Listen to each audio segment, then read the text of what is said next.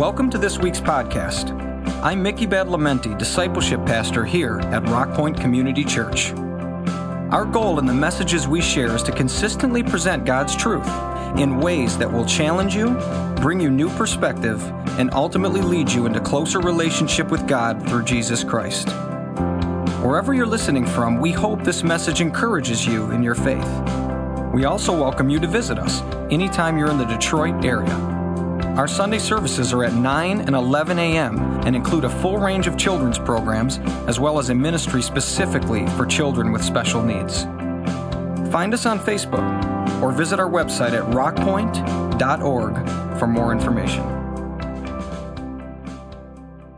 I'm just going to ask you, I'm just curious, I was trying to get a quick glance. How many of you, while that song's being played, you find yourself kind of even moving a little bit, or maybe just your foot tapped to some beat? I'm curious who you are, okay, because you're my people. The rest of you guys, I don't know who you are, okay? I mean, we've been entitling this The Rendering. We can wait, though. And this has been drawn from the political stew that Jesus walked in the middle of. At one point in time, he's asked a question about taxes, and it was a trick question. Do we pay taxes or not, basically? And if he had said, yes, you do, then they would have said he's a tool of Rome, the slave masters. If he'd said no, then he would have been executed by the Romans for causing revolt. Instead, he asked for a coin, looks at it and says, whose picture, basically, or image on this, and what is the inscription? And they say Caesar's. Then he says the classic statement, render to Caesar, then, what is Caesar? To God, what is God's? And so as we've been talking about the rendering, we've talked about what we give to Caesar, what we give. We all pay taxes, hopefully. If you don't, you're going to have your own issues. We also have to look at what it is that we give to God. And so we talked about flags and tables, our opinions and loyalties, time and treasure, our resources, and what God's bringing out us, and then bread and circuses. It had to do with lordship. Today I want to talk to you, just in the time we have, quickly about Zealots and Essenes. That's one that I know just trips right off of your tongue there, okay? There were four primary political groups that formed up Judaism. The Pharisees and the Sadducees, were classic in the sense that they were also present in Rome under different names. They're present in our society. In fact, they've been present in every society that's ever existed practically in one form or another. The Pharisees were for the common man, or for the masses, okay? And that's where they drew their power with the crowds. The Sadducees were the ruling elite. They had the wealth and the influence. And so you see these two groups throughout history, the wealthy and the elite, those who speak for the masses or gather power from them, whether it's cynical or whether it's truly what they feel. And those are the two parties that you see oftentimes throughout society. In Judaism, there were two other groupings. One were the Essenes. The Essenes are the ones who gave us the Dead Sea Scrolls. They retreated from Jewish society, from all society. Their thing was withdrawal. They were going to serve only God, and so they felt contaminated by anything else or possibly influenced, so they just did mic drop, we're out, and retreated to Qumran, a place that's near the Dead Sea, which is where we've uncovered some of their hoardings of the Scripture that validate some things today, which is kind of cool because you've got Scriptures that are like 1,000 years older than any other manuscripts we have, and they still line up with what we have today. There was a fourth group that arose 50, 60, 70 years or so, about 100 years or so before Christ, and reached its zenith point about 30 years after his death and resurrection. And these were the Zealots. The Sicarii were a subset. These were the daggermen we talked about, that would literally hide daggers under their cloaks and knife people who were in favor of Rome. And so it's the original cloak and dagger. Judas Iscariot was one of those. Simon the Zealot, another apostle, was one of those. They were the extreme form, but they were still, the Zealots as a whole were an extreme group. Their concept was to be zealous for God. And so this was their idea, is that we're going to be zealous for God, we're going to follow God, only God, and as a result, eventually they gained primacy in the political structure of Israel, to the degree that the Essenes, they're out of it. The Pharisees and Sadducees were overcome by this group as they won popular opinion, so much so that in 66 AD, they formed a revolt. The whole countryside rises up with them, and Rome reacts just how you would expect Rome to react. They send massive military force to crush the rebellion. So they come into the country and they start taking it apart. They come into Jerusalem and they begin to lay a 4-month siege on the city of Jerusalem. The Zealots are in control. The Pharisees and Sadducees want to negotiate. When they do, the Zealots actually kill their own people. The Zealots can't even get along with each other. In the process of the siege, they actually kill one another in the process of debating how they're supposed to fight the Romans. The Zealots were so intense in making sure that they would not serve the Romans and to serve only God, that at one point in time, they destroyed the food stocks in Jerusalem. Now, if you're doing a siege, then you know the main reason why you're doing this is to cut off any supplies to a city and eventually to starve them out, so you don't have to go through their fortifications. So it's the height of stupidity, if you're under siege, to destroy your own food stocks. But they did this, and we're not sure whether they did that to encourage a sense of desperation amongst the people, like there's no choice now, or if it was possibly to invoke God and saying, hey, we're totally desperate, we need you to come and rescue us now, and to again manipulate some response from God. The final fortress to fall in the Jewish revolt is Masada in 73 AD, and a handful of 963 zealots hold out there for 2 years, being completely surrounded by the troops of Rome. For 2 years they hold out because they had food stocks and everything else. So Jerusalem eventually falls. The zealots are fighting one another. The end result is this. The zealot mindset ultimately led to the destruction of the Jewish state. The Essenes were out of it. The zealots were going to control it. There's a picture of Jerusalem before the assault. Real quickly, if you throw that up, you can see the temple and the Fortress Antonio and the city walls out there, and this is what it would have looked like. This is the eastern side, and there's an eastern gate there. The other side is the western. Right now, the only thing that exists, because the Romans were so thorough, they tore apart everything. The only thing that exists, so if you see these retaining walls, is the retaining wall on the western wall. That wall right there that you see kind of lit up is called the Western Wall, sometimes referred to as the Wailing Wall. And it's where Jews now will go to pray, Christians as well, because it's the last literal vestige of the temple or Temple Mount. Everything else was devastated. If you see the beautiful building on top and some of these others, those are actually Islamic holy sites that now dominate where the temple once was. And so Jews can't even go there to pray. If you go there, you can't bring a Bible onto that place, and you're not supposed to pray on top of that. And so those who are their opponents now rule those areas. This is what the results of zealotry was. This is the stew that Jesus walked into the middle of with all that was happening. If you were to get hold of a Nazi army soldier in World War II, if you would have watched him put on his uniform, one of the last things he probably would have put in place was his buckling of his belt. And if you'd look closely at the buckle of that belt of that Nazi soldier, you would have seen an inscription that says, God with us. God with us. Zealots weren't the only ones that felt God would be with them and want to invoke that. And we see it invoked today within our politics and within our country as well, too. And the real question is not whether, God is with us. The real question we should be asking is, are we with God? We get so caught up with whatever political process is taking place that whether we get fed up and sickened by it and like the Essenes do a mic drop and say, we're just out of it, I'm not voting, I'm not participating, I'm not doing anything else, or to the other extreme of zealotry where God's with us, that we cause destruction, both of those lead to bad places. Jesus was not entangled with neither Pharisees, Sadducees, Zealots, or Essenes.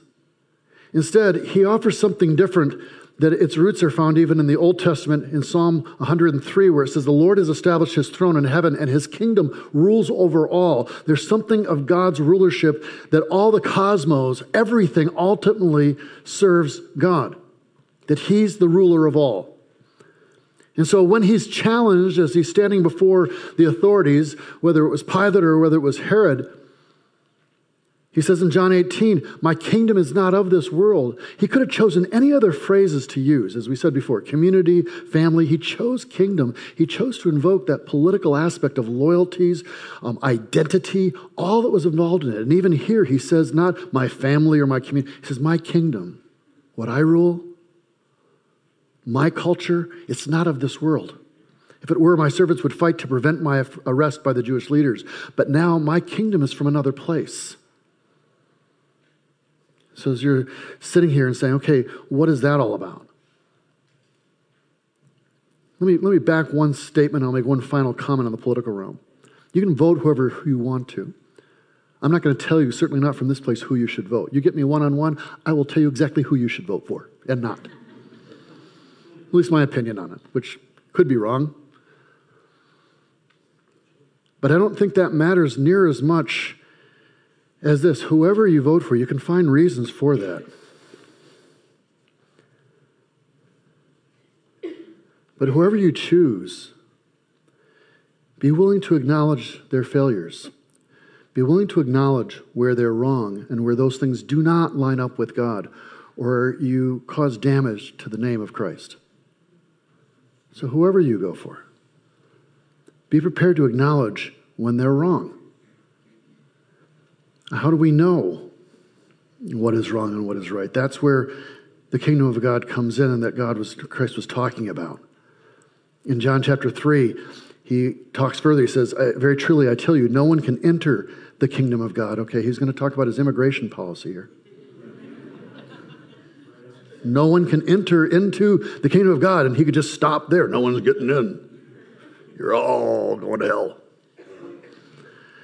He says, unless they're born in the United States. Unless they are born a certain color. Unless they are a particular political persuasion or intellectual capacity. No, he says, unless they are born of water and the Spirit. Okay, now I'm totally lost. Flesh gives birth to flesh, but the Spirit gives birth to spirit. You should not be surprised at my saying, you must be born again. So what he's saying is, look at it. My policy is liberal. Anybody can come in. But you need to unlearn what you have learned. And you need to learn a different way.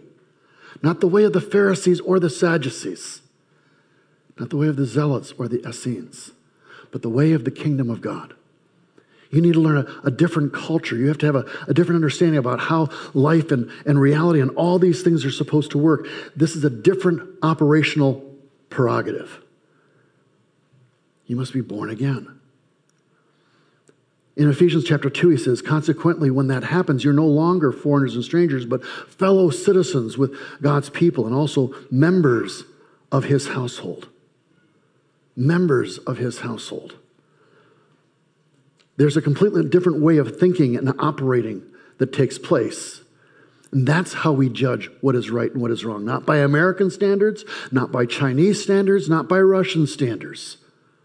Not even by Canadian, as polite as they are. But by the kingdom of God. And to do that, we have to unlearn certain things and learn other things. We were involved in Russia for about 5 years, a couple of years before the fall of communism and a couple of years afterwards. I was actually in Moscow the day or two after the revolution had started. The tanks were in the streets, people had been killed, the barricades were up, and we were seeing people tear down statues. It was an amazing time. Others were in as well, and it had started to open up. That was in 91, the revolution. Things that started to open up in 1990. R.C. Sproul, a theologian and a writer, was invited into Eastern Europe to do a series of lectures in 3 countries, in Czechoslovakia, Hungary, and finally in Romania. And he says, as they were leaving Hungary, we were warned that the border guards in Romania were quite hostile to Americans and that we should be prepared to be hassled and possibly even arrested at the border. He said, sure enough. When our rickety train reached the border of Romania, 2 guards got on. They couldn't speak English, but they pointed to our passports. They pointed to our luggage. They wanted us to bring our bags down from the luggage rack and open them up. They were very brusque and very rude. And then suddenly, Sproul writes, their boss appeared, a burly officer who spoke some broken English. He noticed that one of the women in our group had a paper bag in her lap, and there was something peeking out of it. And the officer said, "What's this? What's in the bag?" Then he opened the bag and pulled out a Bible, and Sproul says, "I thought, uh-oh, now we're in trouble." The officer began leafing through the Bible, looking over the pages very rapidly. Then he stopped and looked at me, Sproul said. I was holding my American passport, and he said, "You're no American." Then he looked at his wife, and he said, "You no American." Then he said the same thing to others in our group. "You're not American, you're not American." Then he smiled, and he said, "I'm not Romanian." By now, Sproul writes, we were really confused. But he pointed at the text that he turned to in the Bible and gave it to me and said, "Read what it says." I looked at it and said, quote, "Our citizenship is in heaven," Philippians 3:20. The guard was a Christian. He turned to his subordinates. He said, "Let these people alone. They're okay. They're Christians." As you can imagine, Sproul said, I said, "Thank you, Lord." This man understood something about the kingdom of God that many of us here even don't understand and realize. Your response just now, was that just because the people got lifted up, or because there was suddenly another brother there in realization, and a brother who realized that there's no Romanians, there's no Americans, there are believers in that setting? Our citizenship is different. We give to Caesar what is Caesar's. Our taxes and our votes as well thought out as we can, but we're also to challenge those things that are wrong. And what standard do we use? Is it an American standard? Is it Russian? Is it Chinese? Or is it a kingdom of God standard? And how do we learn those things? This is what Jesus came to talk about. And so Matthew 13, he tries to get this across to the people of the time, caught in the politics of their moment. And he says, there's this parable, the kingdom of heaven or the kingdom of God is like a man who sowed good seed in his field. But while everyone was sleeping, his enemy came and sowed weeds among the wheat and went away. And when the wheat sprouted and formed heads, then the weeds also appeared. And the owner's servants came to him and said, "Sir, didn't you sow good seed in your field? Where then did the weeds come from?" And the perceptive owner says, "An enemy did this." Servant asked him, "Do you want us to go and pull them out?" "No, because while you're pulling out the weeds at this tender age and time, you may uproot the tender wheat with them. Let both grow together until the harvest. And at that time I will tell the harvesters, first collect the weeds and tie them in bundles to be burned, then gather the wheat and bring it into my barn. Because at the harvest time it would have become clear what was what in the moment of time." He says this is the kingdom of God. And what it basically is saying in this process is that those of us who are followers of Christ are in the world. We're not of it, but we are in it.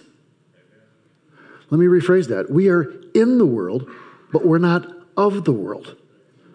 We are side by side with non-believers who may not share the same beliefs, yet maybe never.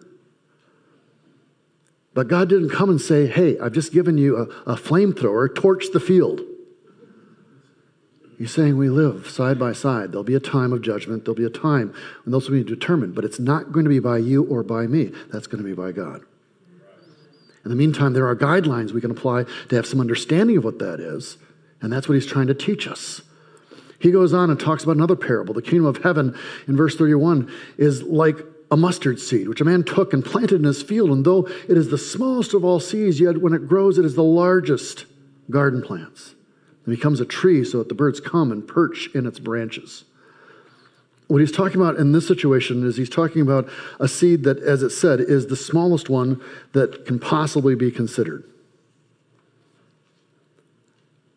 And yet when it grows, it fills up the entire garden. It goes up to 10 feet high and expands out, and the birds come and settle on it. He's saying that the kingdom of heaven is something that is expanding. It started as something small,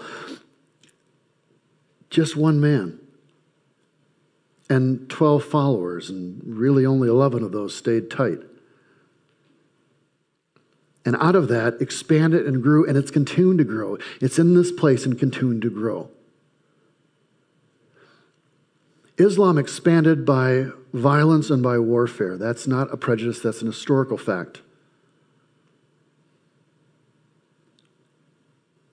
Christianity, with the exception of aberrations that were non-biblical, nor following after the way of Christ, as the Crusades or other items, expanded differently. Our founder sacrificed himself. those who were his closest compatriots, also sacrificed. They lived a different lifestyle, even while they lived amongst the people they were with. It was small, but he expanded and filled the world. He says another parable, the kingdom of heaven is like yeast that a woman took and mixed into about 60 pounds of flour until it worked through all the dough. Now, yeast is normally something that's viewed as a negative within Scripture. It's usually viewed as an evil that kind of floats through things, but in this case, it's viewed as a positive. It's a symbol of growth and influence and transformation. It's saying that this kingdom is going to expand in such a way, quietly, subtly, like yeast introduced it into dough. So instead of this flatbread, you're going to have this rising and this fullness and a different texture and flavor and all this to it. I love sourdough. I love it. A really good sourdough is worth, well, I can't say killing for. That's not good. But it's worth going to San Francisco for, at least. And it's all, these are different strains that have been kept around for sometimes like 100 years or more or so. And when introduced, it transforms what would have been something flat and less palatable into the beauty of what is this sourdough.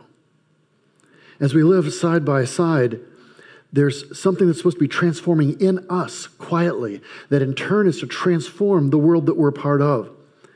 It forms and shapes our identity, and it's not by location. Before the colonials imposed nationalistic boundaries upon Laos and Vietnam, the kings of Laos and Vietnam had reached an agreement early on how they were going to tax the people who were in this border area that was kind of loose between these two countries. And this is what they came up with. They agreed that those who ate short grain rice, built their houses on stilts, decorated them with Indian-style serpents were considered Laotians. On the other hand, those who ate long grain rice, built their houses on the ground, and decorated them with Chinese-style dragons were considered Vietnamese. This is what's important. The exact location of a person's home was not what determined his or her nationality. Instead, each person belonged to the kingdom whose cultural values he or she exhibited. It's the same way it's supposed to be with us. It's not a matter of physical location. It's a matter of do I exhibit the cultural values of the kingdom of God wherever we're placed? And if we do, then you are like yeast. You're that thing that is quietly and gently, but thoroughly transforming the world around you. The song says we've got to serve somebody. And that's true, whether it's sung by Jake or whether it's sung by Chris. The question I offer you today is not just who you serve, but how do you serve? Someone said recently that they'd be willing to kill for Christ. And a lot of people, zealots-wise, are willing to kill for Christ. The question is not whether we're willing to kill, are we willing to die for him? Are we willing to sacrifice ourselves in that way? Our agenda, our needs. Are we willing to listen to a political opponent? Just listen. Is there a different culture, a different yeast that works through our lives? Or do we have limitations upon our love for Christ? Is it kind of like the old Meatloaf song, I'll do anything for love, but I won't do that. I won't do that. Don't even talk about my sexuality. Don't even discuss my wallet and my time and what I view and what I see. I'll do anything for Christ, but I won't do that. That is not lordship. That is not following Christ. That is an American aberration.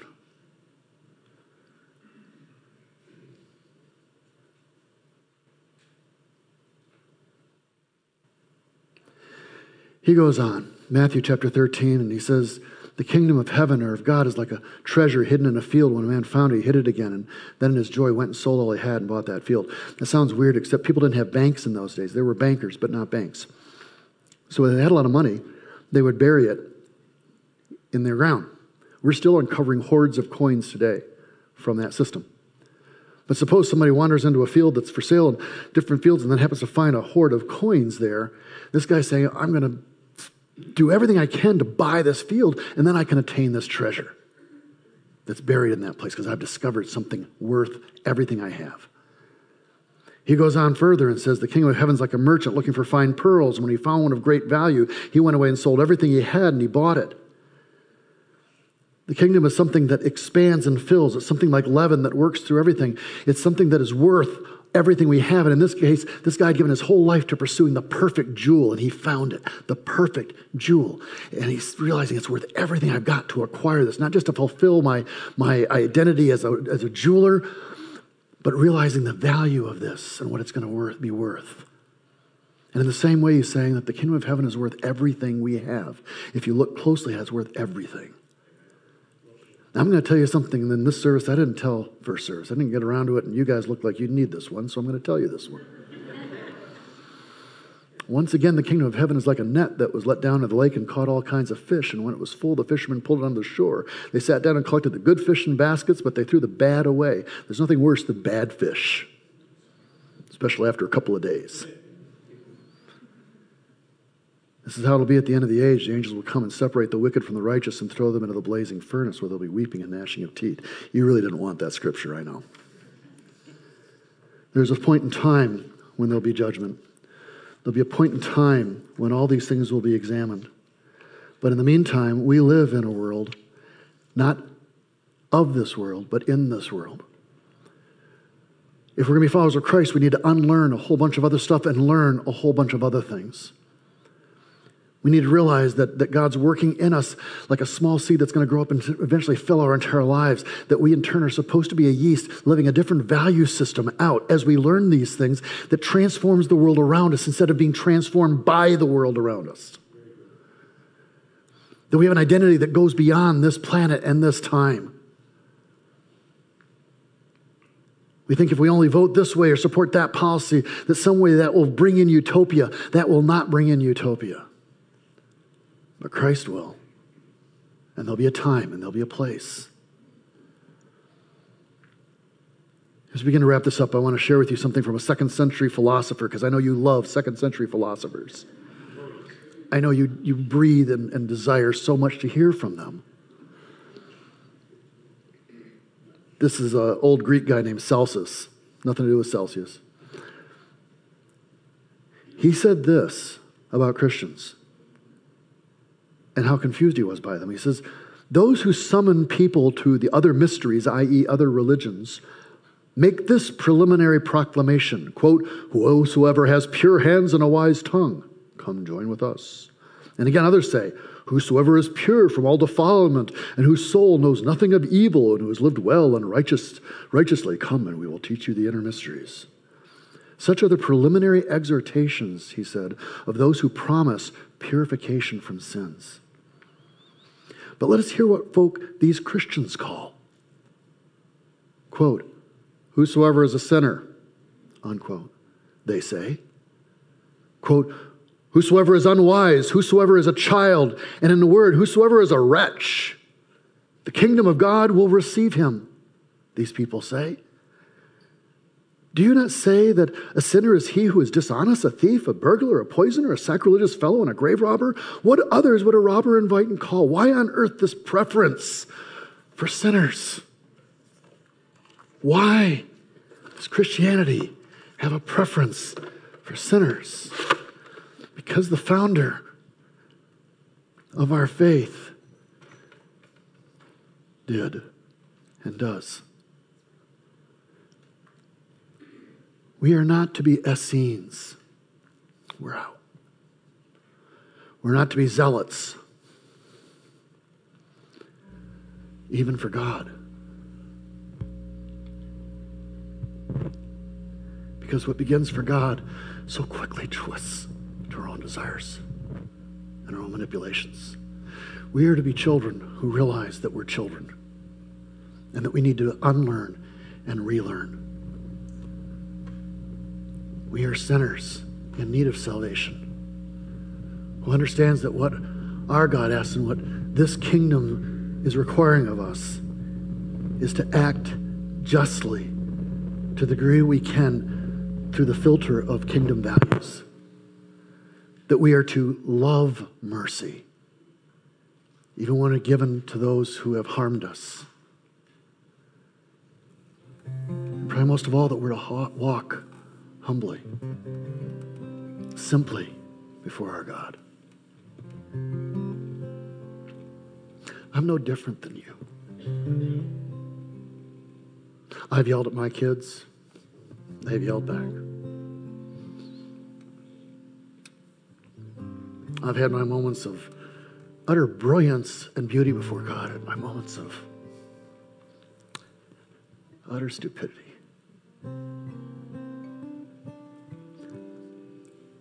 But I am a follower of Christ, broken as I am. And it's only by His grace I stand. I'm an American by birth, Czechoslovakian by ethnicity. Occasional intellectual. Brilliant teller of jokes.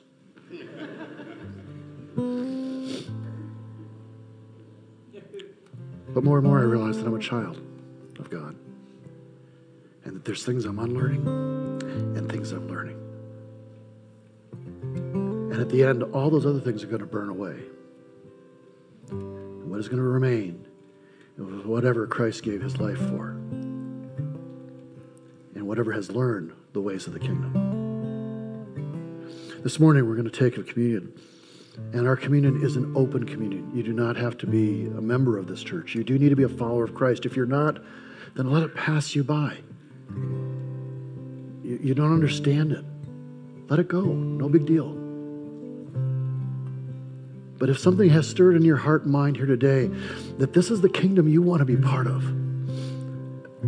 This is the identity you want to have.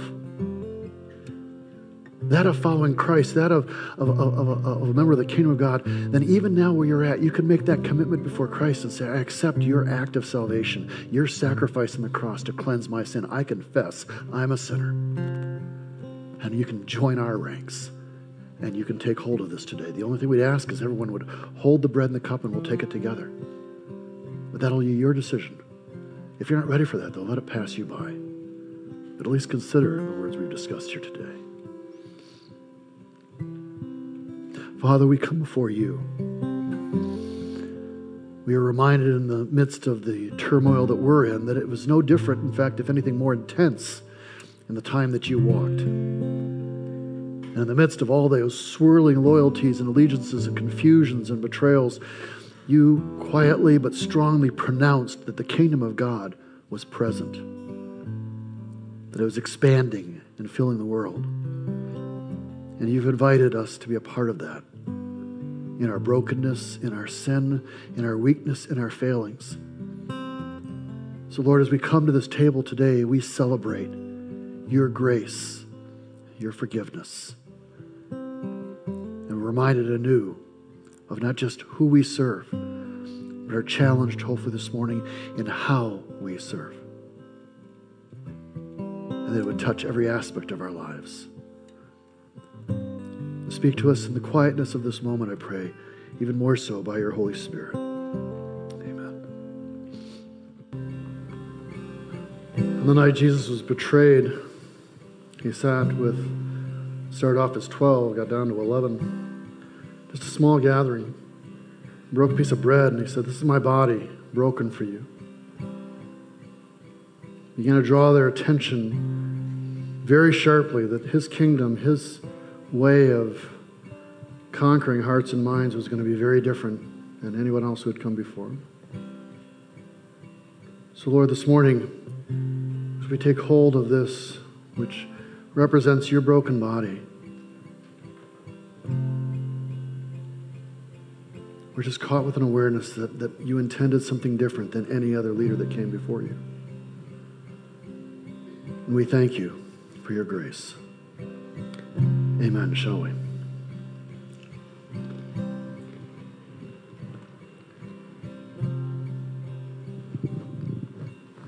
Then he lifted up a cup and filled with wine in a way that friends would share in a gathering.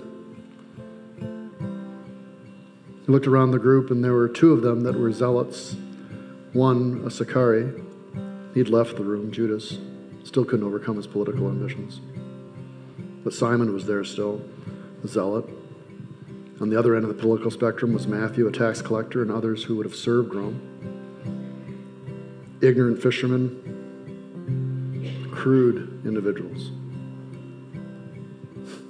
And it was to this group of non-elites that he lifted up this cup and said, "This is my blood that's going to be shed for you. Don't ever forget this.